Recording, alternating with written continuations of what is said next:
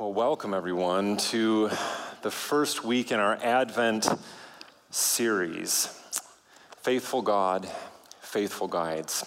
If you don't have a Bible, I'd certainly invite you to grab one or to have one open. We're going to try and go back and forth a little bit this morning, or you can just listen. This, of course, is recorded. You can go back and watch it at home as many times as you like.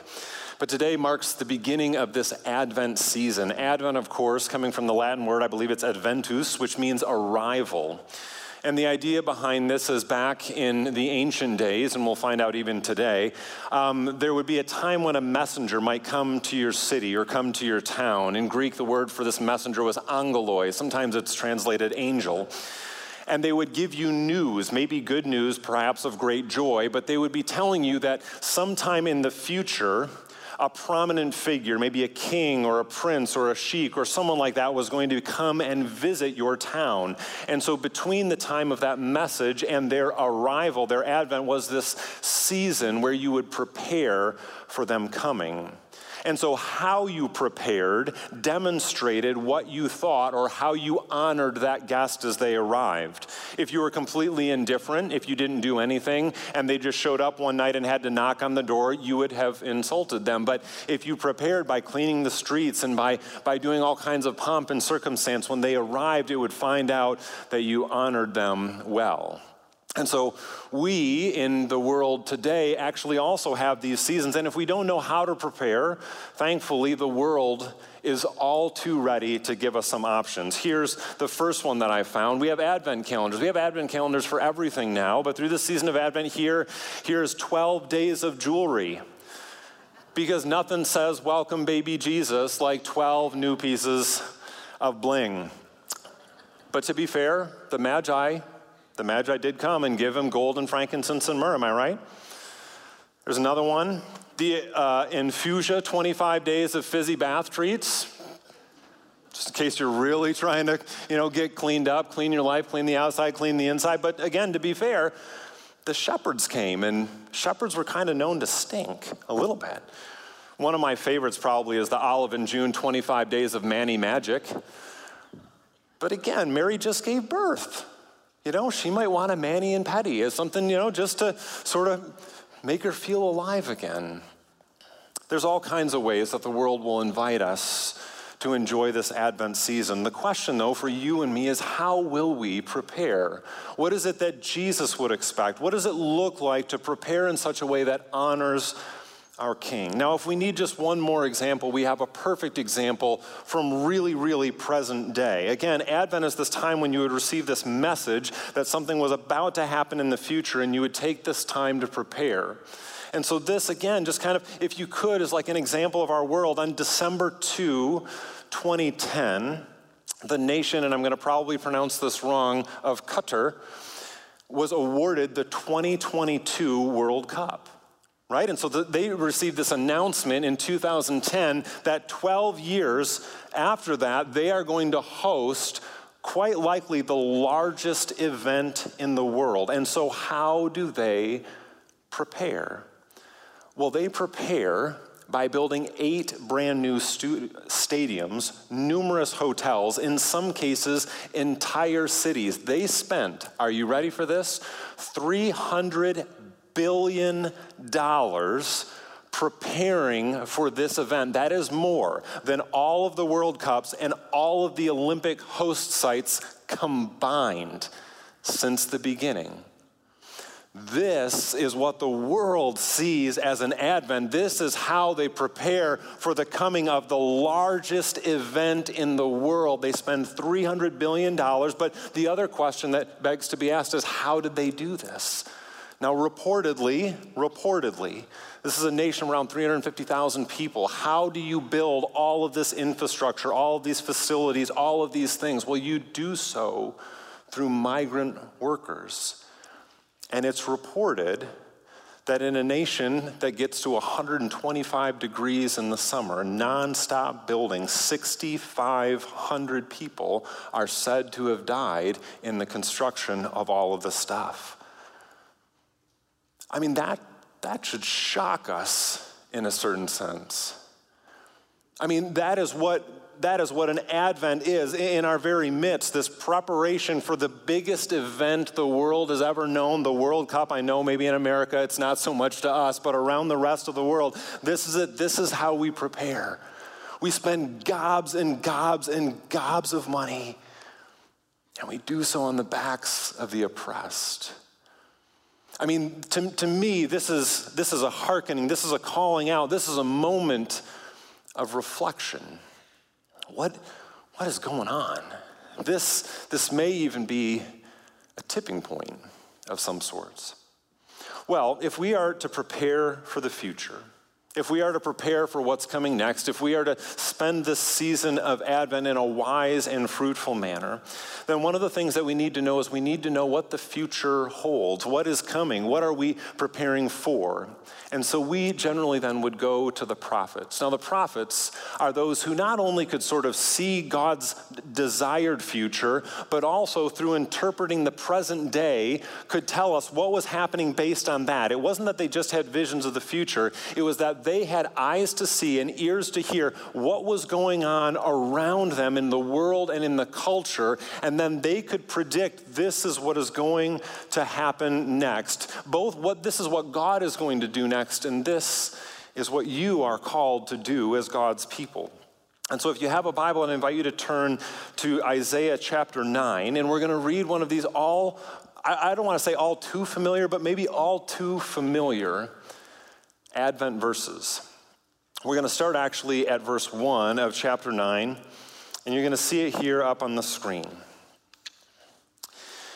Isaiah 9, chapter 9, verse 1 says, "Nevertheless, there will be no more gloom for those who were in distress. In the past, he humbled the land of Zebulun and the land of Naphtali, but in the future, he will honor Galilee of the nations by the way of the sea beyond the Jordan." Notice this thing that is all too common in the prophets. There's sort of this judgment, there's this gloom, but there is also this future hope that is promised. In the past, he humbled the land of Zebulun and the land of Naphtali, but in the future, he will honor Galilee of the nations by the way of the sea beyond the Jordan.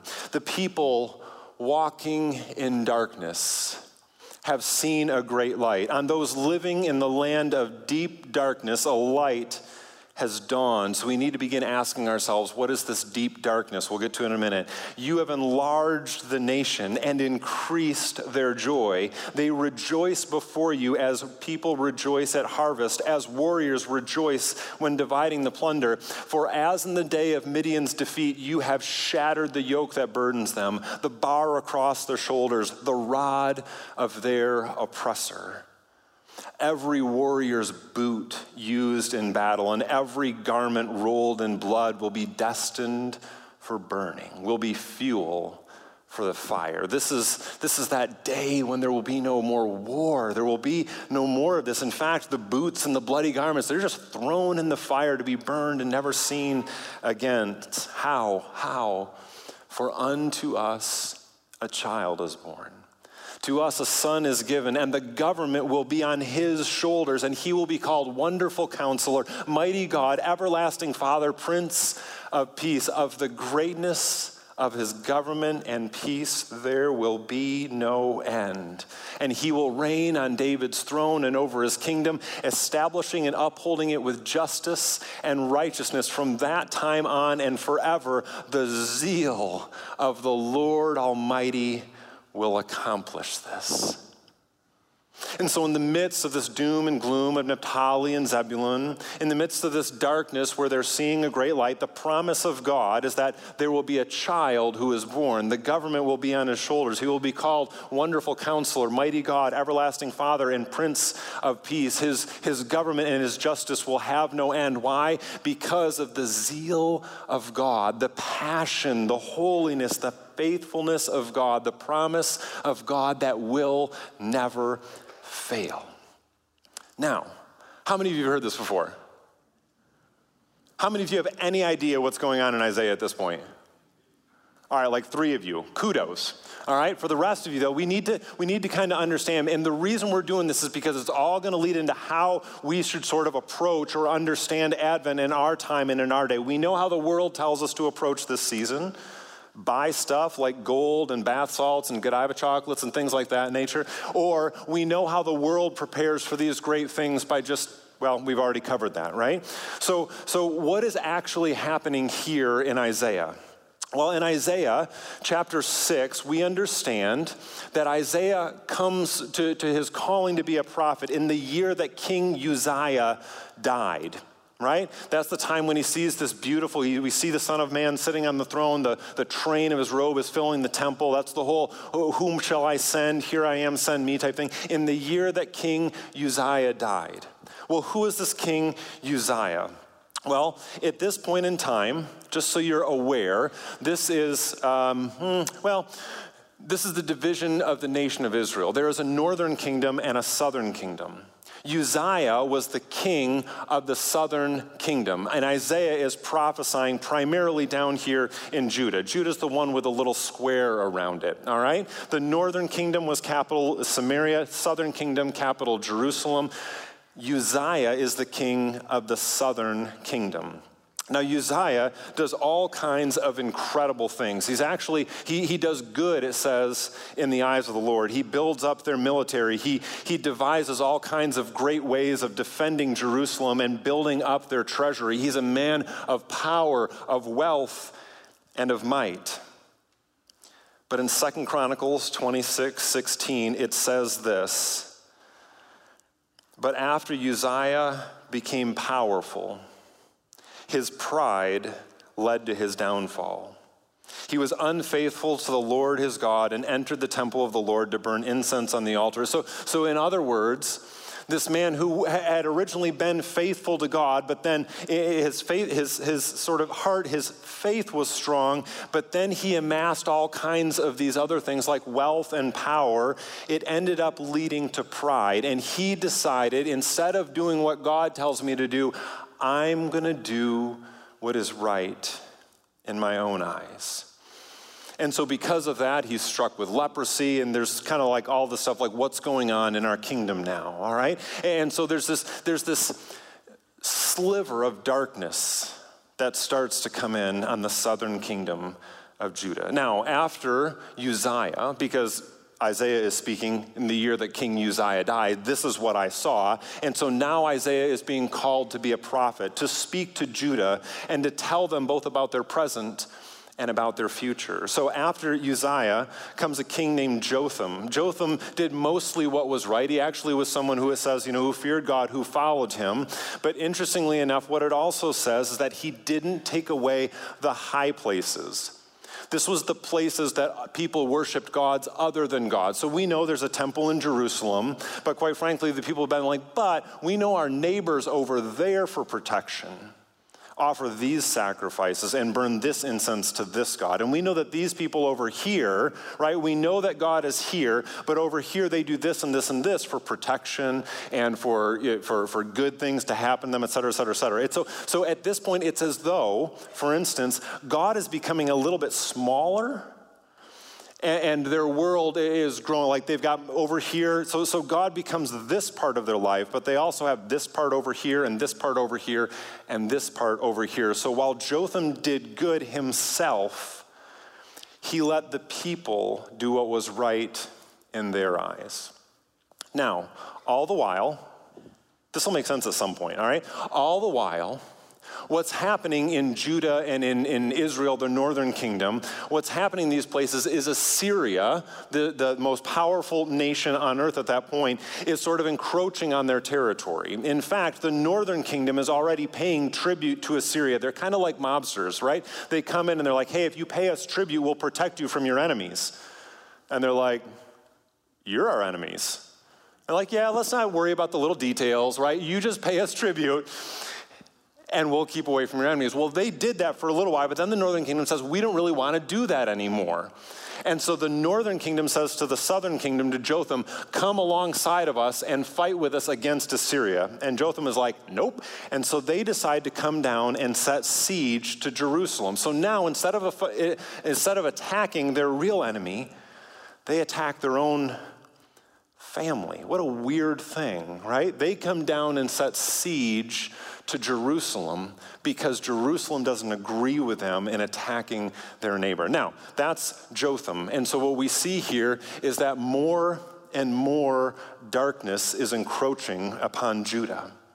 All right. Now, sometime during this time, because they didn't want to pay tribute and things of that nature, Assyria does conquer the northern kingdom.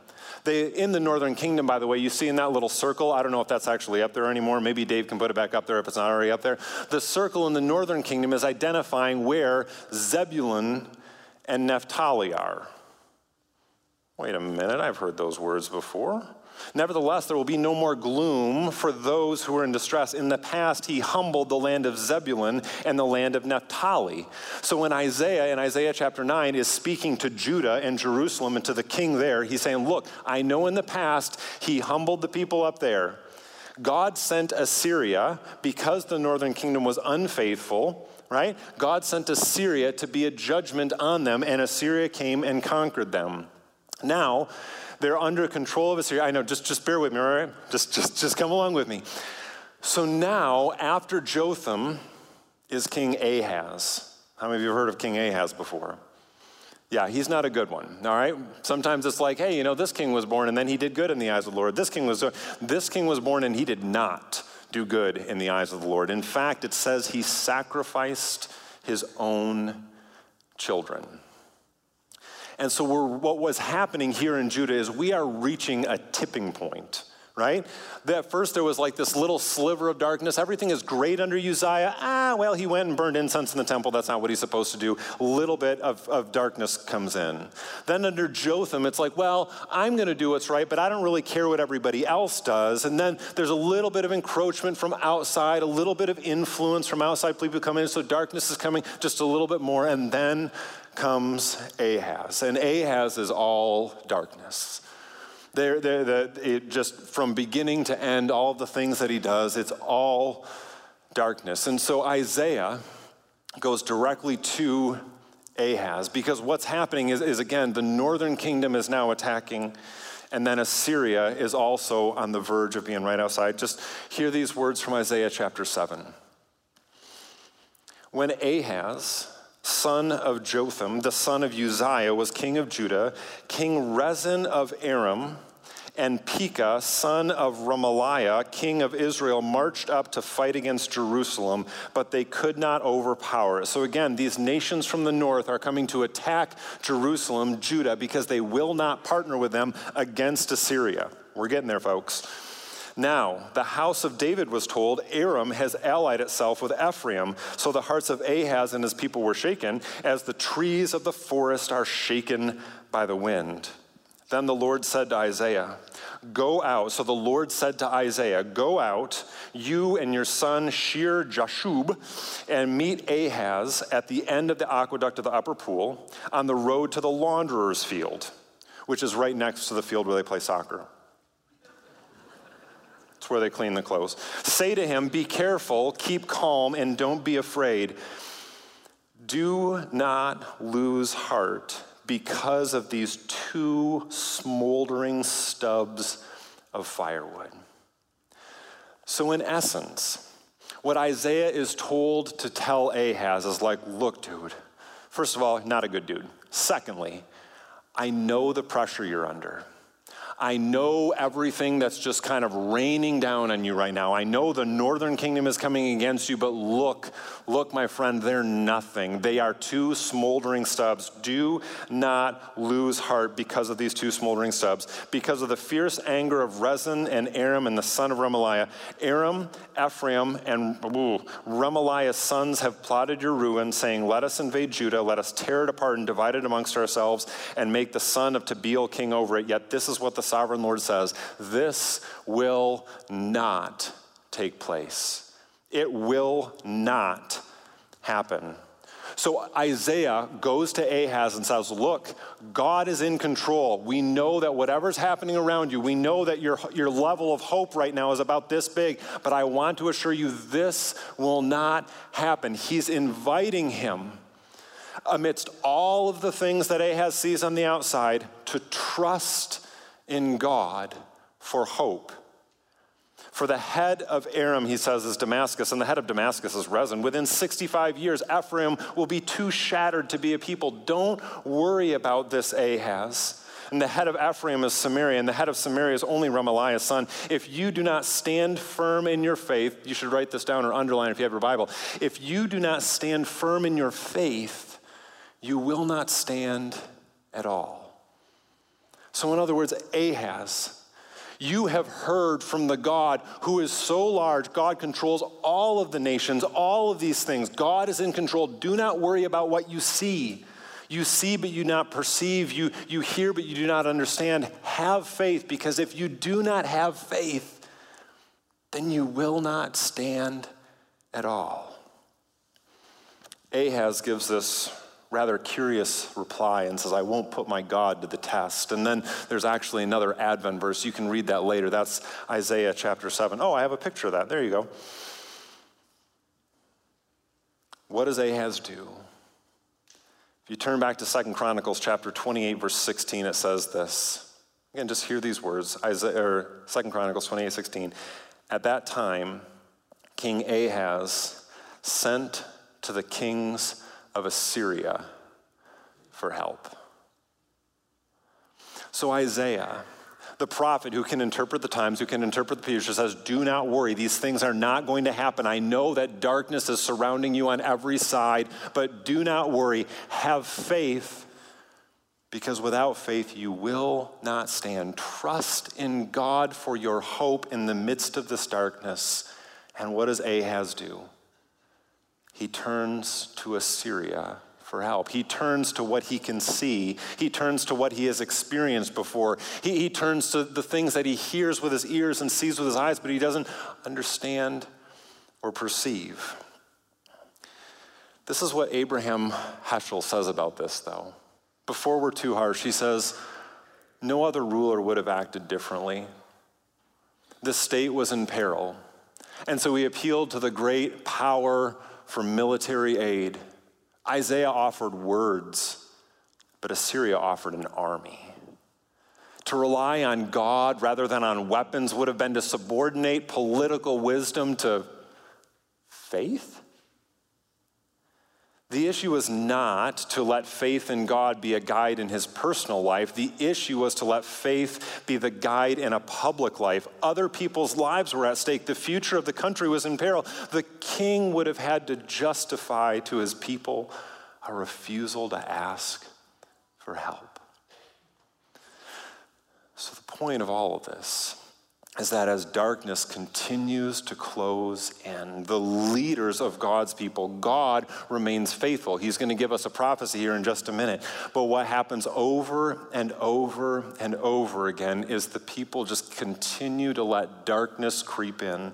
They let the world influence who they are and how they make choices, so that they make God smaller and smaller and smaller. And they make power and wealth and culture and society and relationships bigger and bigger and bigger. They now rule and govern. It's not a matter of whether it's faith in his life. It's about faith overall. And so into that context, we hear these words from Isaiah chapter 9. For unto us a child is born, and unto us a son is given. And the government will be on his shoulders, and he will be called Wonderful Counselor, Mighty God, Everlasting Father, Prince of Peace. And so in those days, where would they have looked? Just to be fair, they're not looking to Jesus a long time later. They look to Ahaz's son. Is this what you're talking about, Isaiah? Is this what you're talking about? That's right. That's what we need. We just need a new king. Ahaz has gone off the rails. We totally understand that. But if we just had a new king like all the other nations, things would be great. And so Hezekiah comes to become the king. And Hezekiah does a bunch of wonderful things. He cleanses the temple. He tears down all of the high places. He prepares them as a city and as a people to be sieged. He built a 533-foot tunnel. You can go into it if you want to, where he brings fresh water from outside of the city inside of the city just to protect them. He makes all these very wise things. In fact, the Bible said there has never been a king before or after him in all of Judah who was greater than Hezekiah. He trusted in God. He did, right? Well, right up until toward the end, you see, he gets this illness. He even gets an illness. He asks Isaiah to pray to God for him, and he's cured of this illness. He amasses wealth. He amasses power. He's faithful to God for such a long time. And here again, I say, we are just at a tipping point. And what happens when he's threatened by Assyria coming down from the north is he brings in this envoy from Babylon. Babylon's kind of like this new nation on the stage, and they don't like Assyria either. And so they come to Jerusalem. And what does Hezekiah do? Does he tell him about no, I don't need your help because I believe in this incredible God, this God who just healed me from disease, this God who has been with me every step of my life, this God who has helped me to amass wealth and power and all these things. Glory be to God. He doesn't. He opens up the treasury of the temple and says, look at all this money I got. You guys want to help me out? Okay, I got money to pay you. And then if it couldn't get any worse, he receives those from Egypt and Cush who come and say, hey, we don't like that guy either. How many verses did I put in here? We don't like Assyria either. And so why don't we partner with you? And so Hezekiah says, hey, that's a pretty good idea. Egypt. This is what it says in Isaiah 28. You boast, we have entered into a covenant with death. With the realm of the dead, we have made an agreement. When an overwhelming scourge sweeps by, it can't touch us. For we have made a lie our refuge and falsehood our fire. And essentially they say, we've made a covenant with death. We made a covenant with Egypt. When this scourge comes, it can't touch us. It's Jerusalem, it's Egypt, and it's Babylon now, baby. We got this. This is what it says in Isaiah 30. Woe to the obstinate children, declares the Lord. To those who carry out plans that are not mine, forming an alliance but not by my spirit, heaping sin upon sin, who go down to Egypt without consulting me, who look for help in Pharaoh's protection, to Egypt's shade for refuge. But Pharaoh's protection will be your shame. Egypt's shade will be your disgrace. It's as though God is like, can we do a reality check for just a minute? He's like, God, Egypt. I feel like I wrote a book about this once. Oh yeah, it's called Exodus. And in Exodus, I win and Egypt loses. Hezekiah, what are you doing? Why are you not trusting me to bring you out of this? You side with Egypt. They already lost. I'm bigger than them. I'm more powerful than them. I'm stronger than them. But the reality is what? Hezekiah looked around him and he saw what he saw and he said, hey, what is faith again? It's being sure of what we hope for and certain of what is that right? Is that in Hebrews, Dan? I'm looking at Dan. I'm hoping that he backs me up on this one. I didn't look that one up. I looked all the other ones up. He looked around and he used his eyes and his ears instead of what he should have used, which was this. In Isaiah 30, it says this. This is what the sovereign Lord says, the Holy One of Israel. In repentance and rest is your salvation. In quietness and trust is your strength. But you would have none of it. All right, so what's the point of all this, right? The point of all this is this marks the beginning of the season of Advent. For Israel, when Isaiah gives this prophecy, this is a tipping point in their nation. This is the question of what is going to happen in their future. Are they going to defeat Assyria, or are they going to be defeated by Assyria? Are they going to defeat Babylon, or are they going to be defeated by Babylon? And what God says is like, in repentance and rest is your salvation. He's like, if you trusted me, you've got to understand, I am the God over all of this. But by that time, they had made God this big. They said, there's God in my life, but then there's money, and then there's power, and then there's military strength, and then there's connections, and there's treaties, and there's relationships, and it's as though they relegated God just to the place of religion. It's crazy, right? It's weird, right? What are we going to do as we prepare for this time of Christmas? Because I'm not going to lie, I feel like, and maybe some of you do too, do you feel like this world is a bit like on a tipping point? Do you feel like our politics are just a little bit on a tipping point? Do you feel like families are fighting against one another just a little bit from time to time? Do you feel like our economy maybe slightly kind of might just be at a bit of a tipping point? Do you feel like relationships, do you feel like culture and society are headed in the right direction? Or do you think we're just about to lose it? All right, I think we're just about to lose it. I'm going to wrap this up as quickly as I can. So the question is, how do we do this? How do we make a tip toward the right way? Well, first of all, the scripture says that faith and hope are the dance in the darkness, right? It's that combination that where does our hope come from? Does it come from wealth? Does it come from power? Does it come from this, that, or the other thing called? No. It comes solely from faith, right?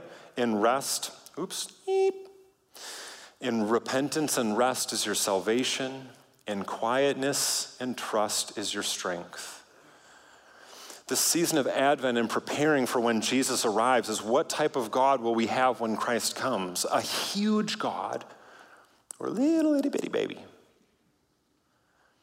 As we prepare for the greatest event, what are we doing? How are we moving toward this understanding? It's a big deal. It's a tipping point. Malcolm Gladwell, and I promise this will be the third to the last time I mention Malcolm Gladwell. He wrote this book called Tipping Point. And he said there's these points in time when things turn around and change dramatically. One of them is in hush puppies, right? How many of you owned hush puppies back in the day? All right, in 1994, do you know how many pairs of hush puppies they sold? 30,000. I don't know if you're in shoe sales, that's not very many. In 1995, you want to know how many pairs they sold? 430,000. In 1996, you want to know how many pairs they sold? 1.5 million. What happened? What happened? You want to know what happened?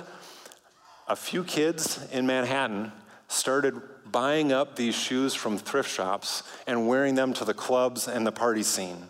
They got caught up by fashion designers and they got used on the runway, and all of a sudden they were winning an award for the best fashion accessory in 1995, and it just exploded. Fax machines in 1984, Sharp sold 80,000 of them. By 1987, there were 5 million fax machines all around the world. There are these points and tipping points where something goes from one thing all the way over to the other side.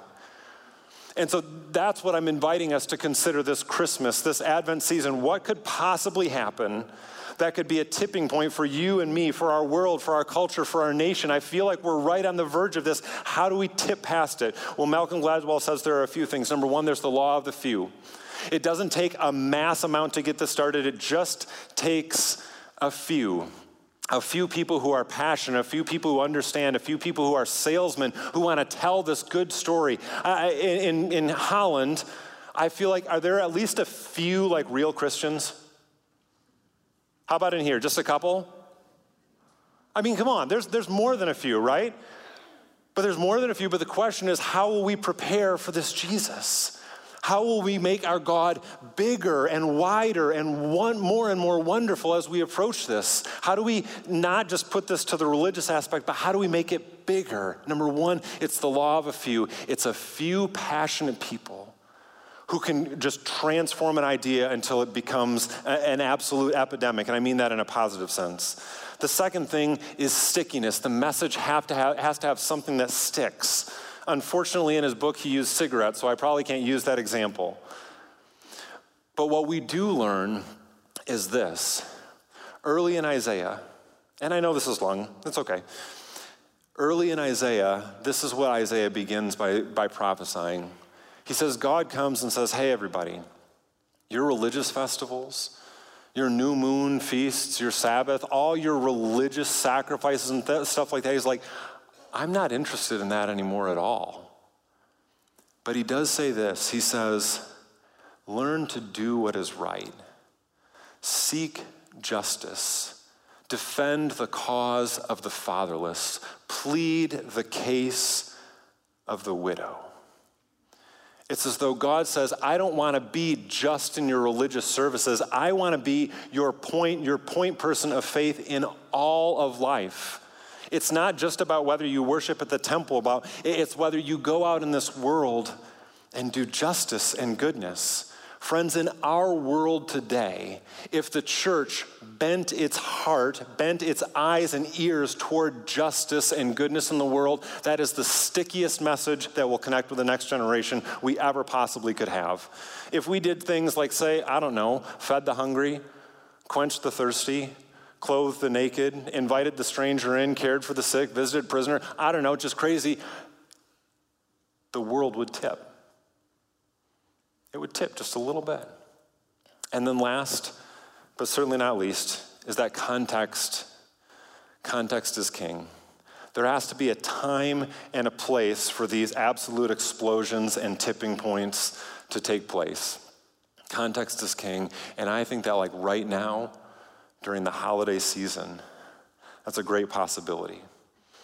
It's a great possibility to be a people who say, you want to know what? My family doesn't need another 12 days of jewelry box. It doesn't need 25 different bath salts and things of that nature. But somebody over here needs a coat. Somebody over here needs boots. Somebody over here needs to be invited for Christmas. Somebody over here needs a Christmas card and a letter because they're incarcerated. Somebody here needs the good news that they can be brought out from some sort of addiction. How? Not by strength or by money, but by the power of the Lord. Because we called this thing Faithful God and Faithful Guides. And we did so because all through the scripture, God remains faithful. No matter how unfaithful Israel is, God has always remained faithful, and God says there's always hope. If you place your faith in me and look to me as your hope, not just in these little itty-bitty things, but in everywhere in life, you will have success, and you'll have peace, and you'll have prosperity.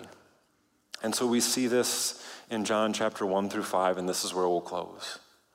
We heard about this child who's going to be born. The government's going to be on his shoulders. Light has broken into the darkness, and it wasn't Hezekiah. It wasn't any human being. Rather, it was God in the flesh. In the beginning was the Word, and the Word was with God, and the Word was God. He was with God in the beginning. Through him, all things were made. Without him, nothing was made that has been made. In him was life, and that life was the light of all mankind. The light shines in the darkness, and the darkness has not overcome it. This world needs two things. One, it has already, a faithful God. Amen? And number two, it needs faithful guides. In the Old Testament, it was the prophets. It was those who were ostracized by the rest of the world, but who had this word from God. They heard. They could look with eyes that could see, with ears that could understand. And they shared that message no matter what it meant to them. In the New Testament, ultimately, we see this is true in Jesus and only Jesus. He is our only faithful guide, and yet he is also the faithful God. But he bids you and me to do the same. We have a faithful God who comes to us year after year, day after day, minute after minute. The invitation for us is to be faithful guides.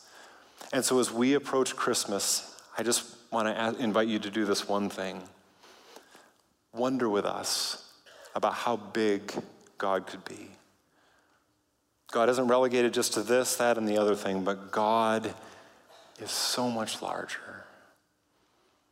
God will speak to you if you're quiet enough to listen. God will guide you if you are faithful enough to walk. We're at a tipping point, friends. We are at a tipping point. And God is ready, I believe, to do remarkable things. Let's pray. Dear Lord, we thank you for your faithfulness. God, we look in the scriptures at a world not necessarily that or all that unlike our own. There are pressures and darkness and struggles all around us. And Lord, what we see, if we're honest, is we see people who quite frankly fail time and time again. God, we know that story because that's our story too. Too often in life we have made you too small and have relied on our own strength when things really get dark, when things really get difficult. But God, the invitation for us during this Advent season is to open our eyes and wonder, to see where you're at work out in the world, defending the cause of the fatherless, pleading the case of the widow, enacting justice and righteousness, taking the boots and bloody clothes of war and burning them in the fire, for there is no need for them anymore. God, we cannot understand, just like Hezekiah, just like Ahaz, just like Jotham, we cannot understand how this will come to be. But Lord, we believe that hope and faith are that dance in the darkness that brings in the light of Christmas. In Jesus' name, amen.